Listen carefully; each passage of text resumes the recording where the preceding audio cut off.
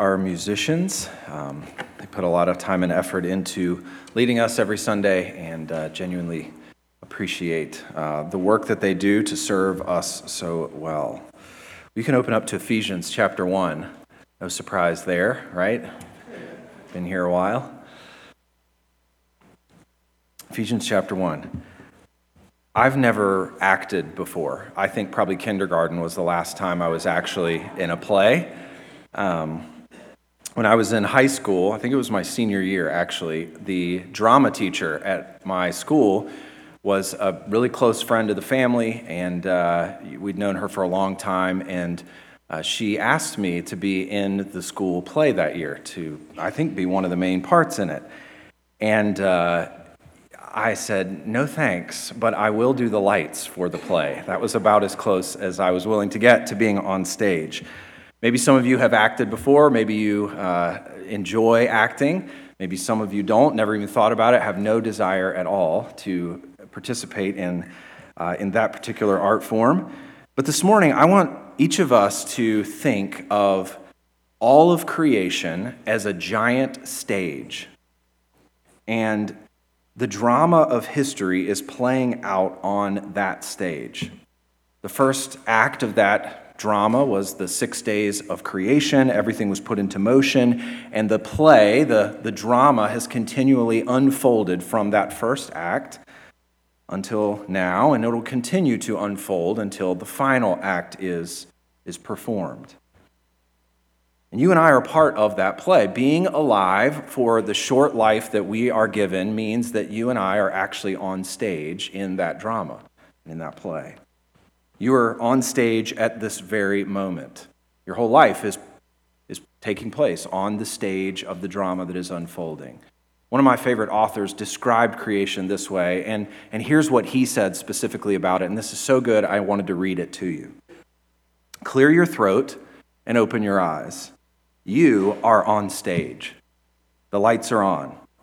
It's only natural if you're sweating because this isn't make-believe. This is theater for keeps. Yes, it is a massive stage, and there are millions of others on stage with you. Yes, you can try to shake the fright by blending in, but it won't work. You have the Creator God's full attention. As much attention as he ever gave Napoleon, or Churchill, or Moses, or billions of others who have lived and died unknown, or a grain of sand, or one spike on one snowflake. You are spoken, you are seen. It is your turn to participate in creation.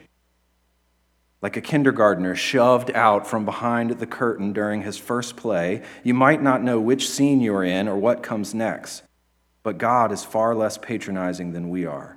You are his art. And when we start to think about our lives that way, as participating in God's drama, put there by him for a specific purpose, there are two errors we can fall into.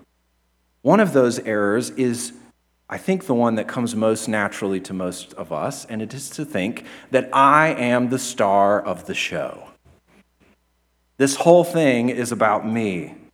And maybe you're sitting there thinking, well, I don't really think that. I'm not a world leader. I'm not famous. I don't have lots of Instagram followers, and so I know I'm not the star. But what we do is we think in my little corner of the stage, we think that we're the star. We think that we're the main attraction. We think we're the center of attention. And so because we think we're the center of attention, then we start to act as if God's theater production is all about us, and it's meant for my personal satisfaction and for my happiness, and it's meant for me to get whatever I can out of this life because I'm the star of the show. The other actors actually exist for me and for what I want out of this life that I have. And so that's one error on one side, but I think the other error, maybe some of you are prone to, is to assume not that we're the center of the stage, but that God doesn't actually have any interest in us at all, because the stage is so big and there are so many people on it, the sheer number of people involved in this play, that God doesn't really even notice me. What I do doesn't really matter. I'm not significant, and that God has much bigger concerns that he's worried about. And obviously both of those are in error, and I think the amazing thing about God is he is so big and so infinite that every person in this room has his rapt attention this morning. He's so big that he sees even the tiniest detail, and every moment of every day you are holding his full interest and attention. And at the same time, that is true, but at the same time, you and I are a minuscule, tiny, almost insignificant part of this play that is going on. It's a massive production, and God is moving and guiding the entire thing toward the final act under his loving and sovereign hand. And so the same author I quoted earlier says it this way about our perspective on how we fit into this play. Swell with pride, for you are tiny and given much. And I think the first part of the book of Ephesians really balances both of those errors really well and gives us a helpful perspective on how we should think about our role in God's plan and in his purposes. It's a corrective to both of those concerns that we slip into. So the last few weeks, we've been talking about God's election of us to salvation, about his adoption of us, about his redemption and forgiveness of sins that we have received. We have been brought into his family. We've received all these amazing benefits, and the takeaway from that is that you and I matter. We're significant to God. He loves us and has set his affection on us. And yet, at the same time, we are not the center of this drama. We're not the main thing. In fact, he doesn't even redeem us ultimately for us. He has much bigger purposes at play. Our lives fit within a much bigger and broader story. And that's the story that I want to talk about this morning from Ephesians 1, 9 through 12. One of the beauties of God's grace to us is that he has actually told us about this drama that is unfolding, and he's given us the big picture of this drama and what we need to know about it. And that's what we're going to see in verses 9 through 12. So these verses fit into verses 3 to 14 in a very significant way. Verses 3 to 14, if you'll remember, are one giant sentence, 202 words. And this sentence is giving us the benefits that we have in Christ. Because of our salvation, here's what God has done on our behalf, for our benefit. And this whole sentence is calling us to praise the triune God for what we have received in Christ. And these benefits that he's describing here to us are not just a laundry list to check off and say, sweet, I've received that. We offer those things back to him in praise, and they're instructive to us. They tell us about our identity. Here's who you are now in Christ. And these benefits come to us in three parts. And we've started looking at the second part. We've got the first one. We started looking at the second one, and we'll finish that second one this morning. But each of these three parts is focused on the work of a particular member of the triune God. So the first one of these is that we are adopted into God's family in verses 4 through 6. And then we started looking last week at the second one, we are redeemed by the Son's work. So we looked at his work last week in verses 7 and 8. And now this week, we're going to talk about why we are redeemed. What is all of that heading toward? Why are your sins forgiven? And it's for his purposes. So the redemption that we have, the forgiveness of sins that we have is all by his grace, and it's for his purpose. So look down at verses 9 through 12, and I want to show you how these verses really are focused on God's will, his purpose, his plan, his counsel, what he's accomplishing through our salvation. I mean, just kind of glance through the verses with me. You can see in verse 9, he says, it's according to the mystery of his will, according to his purpose. Look at the beginning of verse 10. It's a plan for the fullness, the completion of time. Look at verse 11. You've been predestined. That's talking about planning in advance, orchestrating in advance. At the end of verse 11, it's the counsel of his will. He works all things, right? And so all of this tells us that we're learning about God's ultimate purpose. We're learning about this production, this drama that he's unfolding, and what he's aiming for in having this drama go forth and having it happen. And so I want you to think, if we keep with that kind of idea of planning a play or planning a drama or a concert or something like that, if you were doing that, there were several things you would want to do to make sure that your play was successful. All right, so first of all, you would want people to know that you were having a play, right? You'd want people to know that there was a production taking place, and you would want people to attend it and be interested in it. In other words, you would want to get the word out. This is going to happen. The second thing you would want to do is you would want to set up a practice schedule, and you would want to plan the practices leading up to opening night. And you would want to plan how many nights you're going to have this play. It's going to take place. And so you would want to organize the whole thing. You'd want to get everything together, provide oversight to it. The third thing you would want to do is you would want to know, when you write this play, how's it going to end? What's the final act going to be like? How is it all going to be summed up? What's it all leading toward? And then the last thing you would want to do is you would want to make sure each of the actors knows the part that they play. You'd want to give them their lines. And you would want to make sure that they knew what this whole thing was heading toward and how it would be accomplished and how it would finish. So they know the part they're playing. Now, each of those four things that you would want to do to get your play ready, I think those are described here in verses 9 through 12. As God unfolds the drama of his purposes in creation, he's going to follow each of those four things that you would want to do in his work as a director over all of creation. And so we'll see each of those four parts this morning. First of all, when God is accomplishing his purposes, he has not left us out on knowing what's happening. He has gotten the word out. He has revealed what he's going to do. He's invited us to enjoy his production, to enjoy the drama that he's putting on, and he's invited us to participate in it as we know what's going on. Look at verse 9. This is according to his grace. He's continuing the thought from verses 7 and 8 here, but he is making known to us the mystery of his will. Now, it's interesting there that he calls his will a mystery, the mystery of his will. He's making known to us, he's revealing, he's getting the word out about the mystery of his will. And in the Bible, when this word mystery is used, it's talking about something that was previously unclear. It was previously unknown. Of course, God knew it, and he was working behind the scenes to accomplish it. But now, in the New Testament, that has become clear.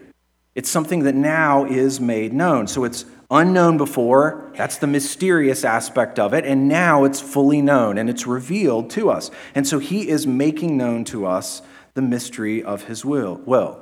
And of course, all of that is by his grace, that we even are able to know what he is doing. So how specifically has he gone public? What's the method he has used to go public with the mystery of his will, with what he's doing, with what he's hoping to accomplish? Look at verse 9. According to his purpose, which he set forth in Christ. So the mystery of his will is something that is according to his ultimate plan. It has to do with his ultimate plan. And it's something that he has set forth, or he has made known, and he has revealed in Jesus Christ. And so what this is like, it's like the people in the Old Testament, they kind of knew what was going on, right? They had some sense of God's purposes, of what he was trying to accomplish, but they didn't know very clearly. It's like they were acting on the stage, but they didn't know exactly what this drama was ultimately about or what it was headed toward. Their part wasn't abundantly clear. And then it's like right in the middle of the drama, the main actor steps onto stage. And once he steps onto stage, everything becomes clear. The mystery is revealed. In fact, now all the previous acts that had unfolded, now those become clear too. Oh, we see what the first act was about. We see what all these things that were done in the Old Testament are about. And now Jesus Christ has stepped onto stage and everything makes sense. Everything was leading to the main actor coming onto the stage.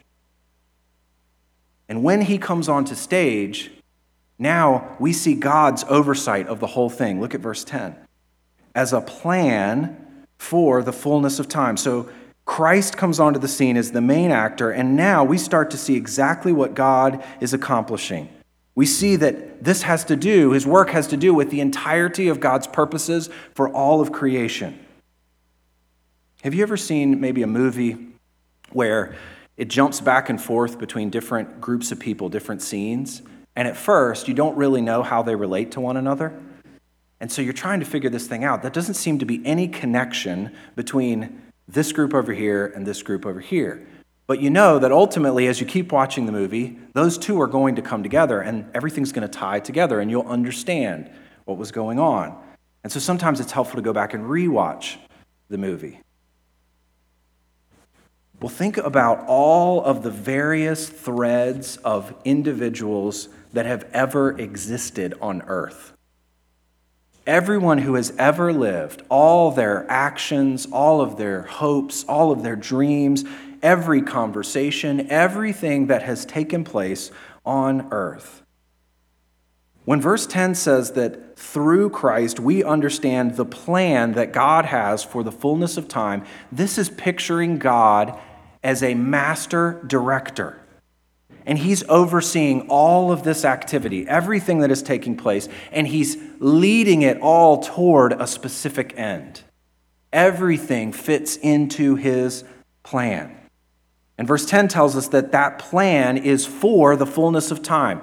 It's when time is no more, when time is complete, it has reached its end, it is filled up completely. When that happens, there will come a point of convergence where all the threads will make sense and they will all come together. We don't know exactly when that will be, but that's the final act that everything is leading toward. And all of that, everything will lead toward one magnificent point and magnificent end, and that's what Paul tells us in the rest of verse 10. Here is the plan for the fullness of time. To unite all things in him, things in heaven and things on earth. So when we read here that the plan, the ultimate end of everything, the drama is leading toward uniting all things in Christ, what does that mean? Well, the word unite here means to sum up, the main point. It brings everything together. It's the same word that's used here in Romans 13. For the commandments, you shall not commit adultery, you shall not murder, you shall not steal, you shall not covet. All of these seem like unique commandments, kind of separate from one another. And any other commandment are summed up. That's the word. They're summed up. They're united in this word.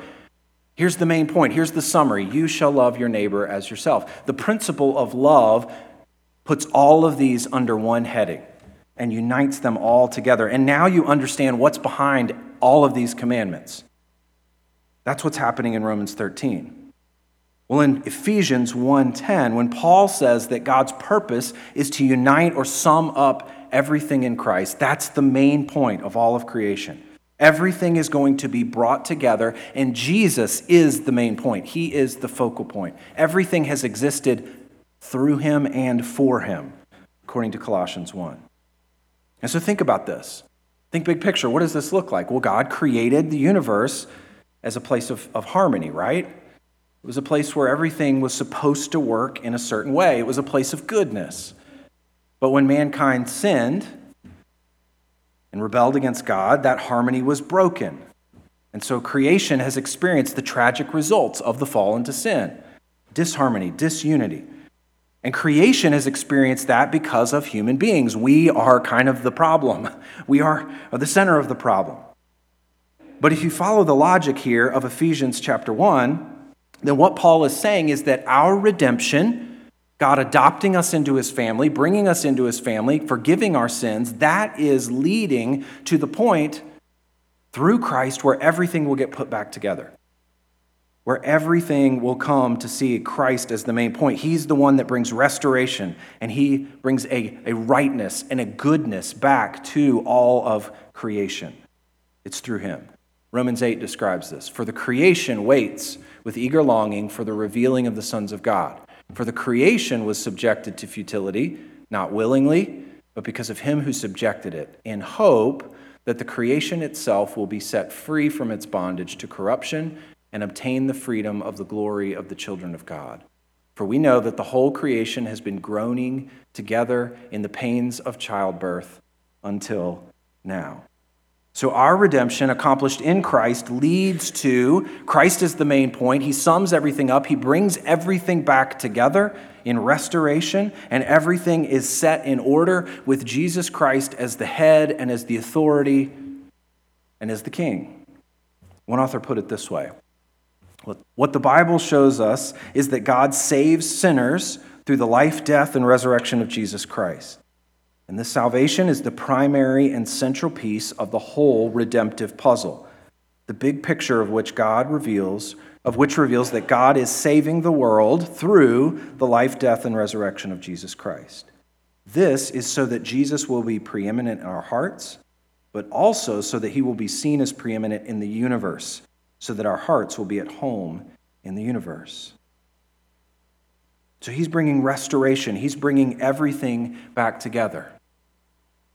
But what you can't think about this, uniting all things in him, is that this means that everyone will eventually be saved.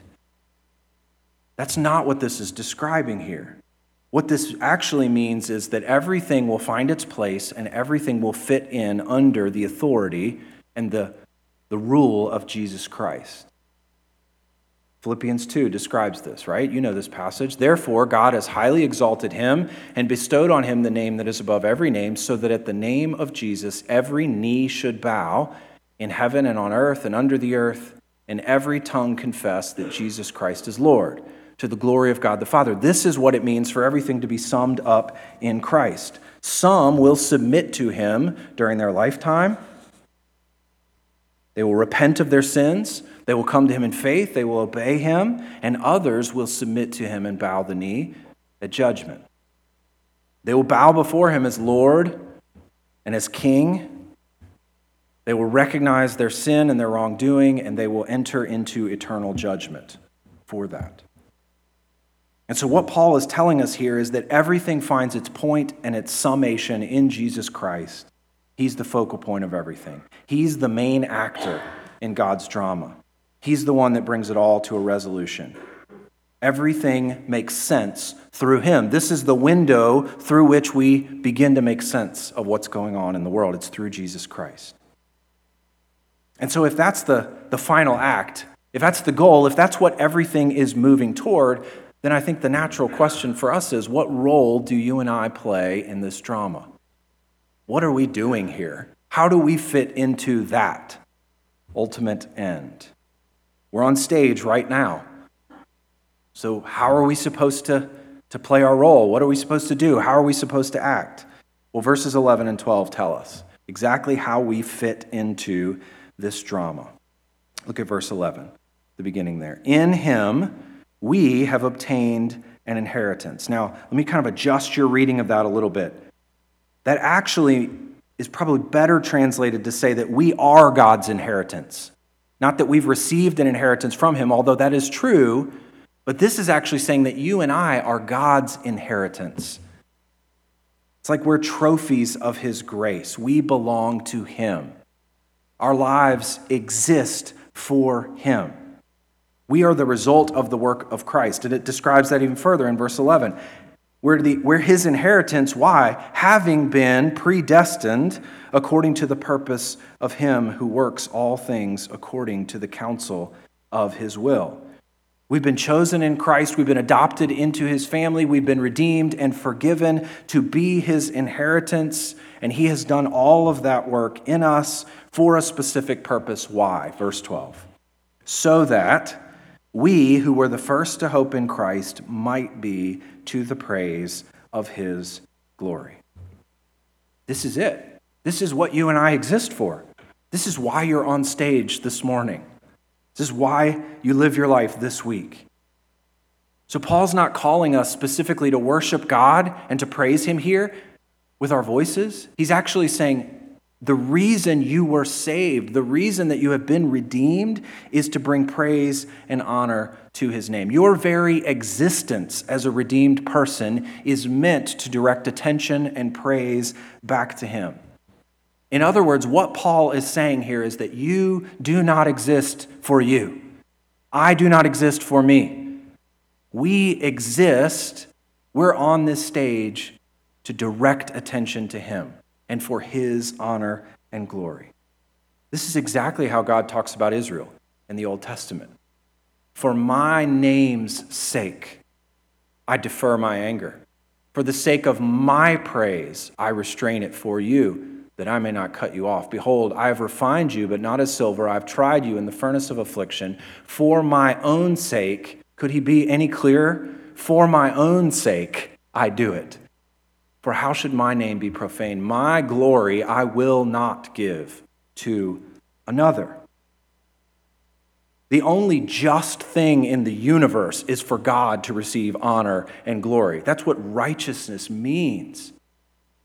He is deserving of glory and honor for who he is and for what he has done. But man, this gets to the heart of our fallen condition, right? How often do we live our lives as if I exist for me? It's my life. I will determine what morality is. I will determine how I want to live. How often do we become the center of our own universe? And we may never state it so boldly, but everything about my life is structured and geared in a way that tries to get satisfaction and praise for me. I don't even think about how God has designed things to work and how he is deserving of glory and honor. And when we do that, when we try to steal his honor and make this life about me rather than him, it's like putting my color by number painting up next to the Mona Lisa and asking everyone to rejoice in who I am and what I've done. It's insane. So how do we properly live our lives so that he receives the praise and the honor that he's due? How do we live with the grain of the universe? Because it's all headed this direction, with Jesus Christ as the summary and the goal and the focal point, deserving of praise and glory. Let me give you two ways here. The first thing we do is we just need to recognize the beauty and the glory of who he is and what he's done. Recognize the magnificence of his character and of his crosswork. Rejoice in what Jesus has done in the gospel. Listen, if you think about Jesus as the main actor in this drama, the one through whom everything makes sense, the role that he has played in this is worthy of our adoration. It's a transcendent experience to watch a very gifted, talented actor play his part. You forget that they're acting. And it's a joyful experience to watch that. Jesus perfectly fulfilled the role that he was supposed to play. And it is a thing of beauty to behold, to watch, and to worship. He brings the excellency of the triune God to bear. His grace and truth come together, and we behold that, and we see the glory of God. And the proper response is to recognize that and to rejoice in it. And to do that is simply to align yourself with reality as it is. This is how things work. Everything is going to find its resolution in him, and it's headed toward him. He's the main point anyway, so bow the knee now. Rejoice now. Worship him now. That's the first way. Recognize the beauty and the glory of his character and of his crosswork. And the second way is to reflect his character in our lives today. To worship him, the first way, for what he's done, and then to allow that worship to change us so that our lives properly reflect his character each and every day, the lifestyle we live. This is the whole burden of the book of Ephesians. This is what Ephesians is going toward. This is the point of the book. Listen to chapter 4 and verse 1. You can flip over there. It's probably a page over in your Bible. But our walk, our lifestyle, is meant to put him on display, to put his grace on display. Verse 1 of Ephesians 4, I, therefore, a prisoner for the Lord, urge you to walk, to live your lifestyle, to be in a manner worthy of the calling to which you have been called.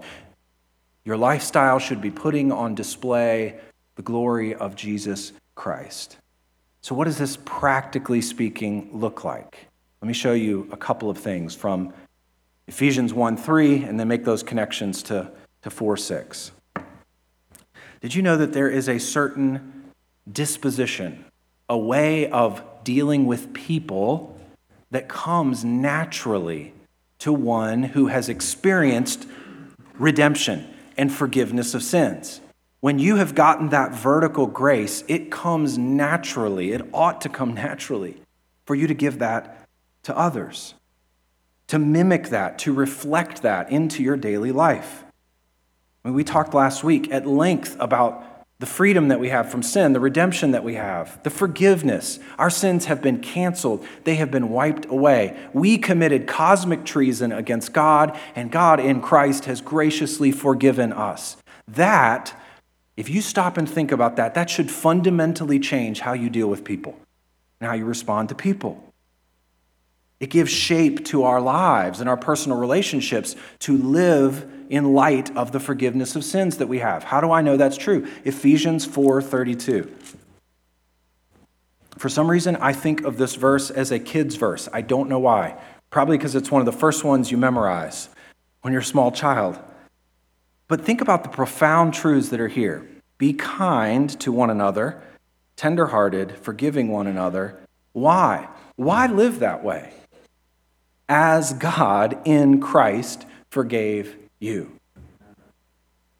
Vertical kindness from God, vertical forgiveness of sins creates horizontal kindness and forgiveness. You cannot claim to know Jesus Christ and withhold forgiveness and kindness and tenderheartedness toward another believer, toward another person. You don't really understand forgiveness. You're not living and walking worthy of the calling with which you have been called there. But Paul keeps going. Read on into chapter 5. Look here. Therefore, be imitators of God as beloved children. We've received adoption into God's family. We've received grace from him. So therefore, man, I want to be like that. I want to act like he does in my daily life. I mean, you know this is true if you have kids. Children act like their parents, and sometimes it's funny and sometimes it's horrifying as a parent. But Paul says here, this should be unsurprising for us. If we're children of God, this should come naturally. We've been adopted by him. Therefore, we love one another. Look at verse 2. And walk in love as Christ loved us and gave himself up for us, a fragrant offering and sacrifice to God. Our lifestyle must be marked by love because we have been shown unbelievable love. But what if I don't feel like it? What if I don't want to? Well, I would say at least one of the answers to that, and that's the dilemma we all face, right? I just don't feel like it. I don't really enjoy being around this person. What do? Well, the motivation comes from the benefits we've received. I mean, that's where Paul grounds it here. Be kind, be forgiving. Why? Because you've been forgiven. Walk in love because Christ has loved you and he gave himself up for you. The theology translates into very, very practical ways of dealing with people. And it continues to flow out. Look at verse 3. But sexual immorality and all impurity or covetousness must not even be named among you. Why? As is proper among saints. As those who have been called out, saints, the holy ones, separated from sin, through the work of Christ, we walk in a certain way. This impacts our sexual ethics, our material desires, what we want for material things. This is proper, fitting among saints. To live according to our new identity in Christ, we walk appropriately, and ultimately, that puts Christ on display. It puts his work and his grace on display. So when we live this way, chapters 4 to 6, it takes us back to chapters 1 to 3, makes our calling clear, and then we become imitators. We live into our new adoption. We put Christ on display. We are a proper reflection of the grace that has been shown to us. And that's our role. That's what we're here for. We are actors on a stage. What lines are we supposed to say? What movements and actions are we supposed to do? All of it is meant to put the main actor on display. All of it is meant to direct everyone else's attention to him and to his beauty and to his worth. The only part that you and I play is a part that wants the spotlight to be on Jesus. It's all about him. Ultimately, everything's about him anyway, so let's live in line with that now. He is the point of the whole play. He's the summation. He's the centerpiece. Let's align our lives with that because we have been shown grace. Let's pray.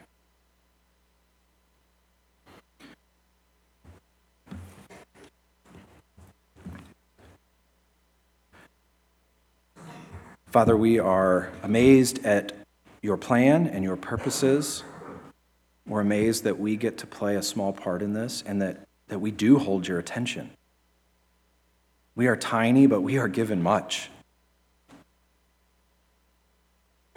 We're both important and completely insignificant in the grand scheme of things. And there's great joy in that. That's how we were designed to be, Father. We're designed to be images, to be copies, to be reflectors, to be mirrors that point back to you and your character and your glory. And so I pray that we would rejoice in who you are and what you've done, and then that we would reflect you in daily life because of the grace that we have received. Thank you for that grace. It's in Christ's name we pray.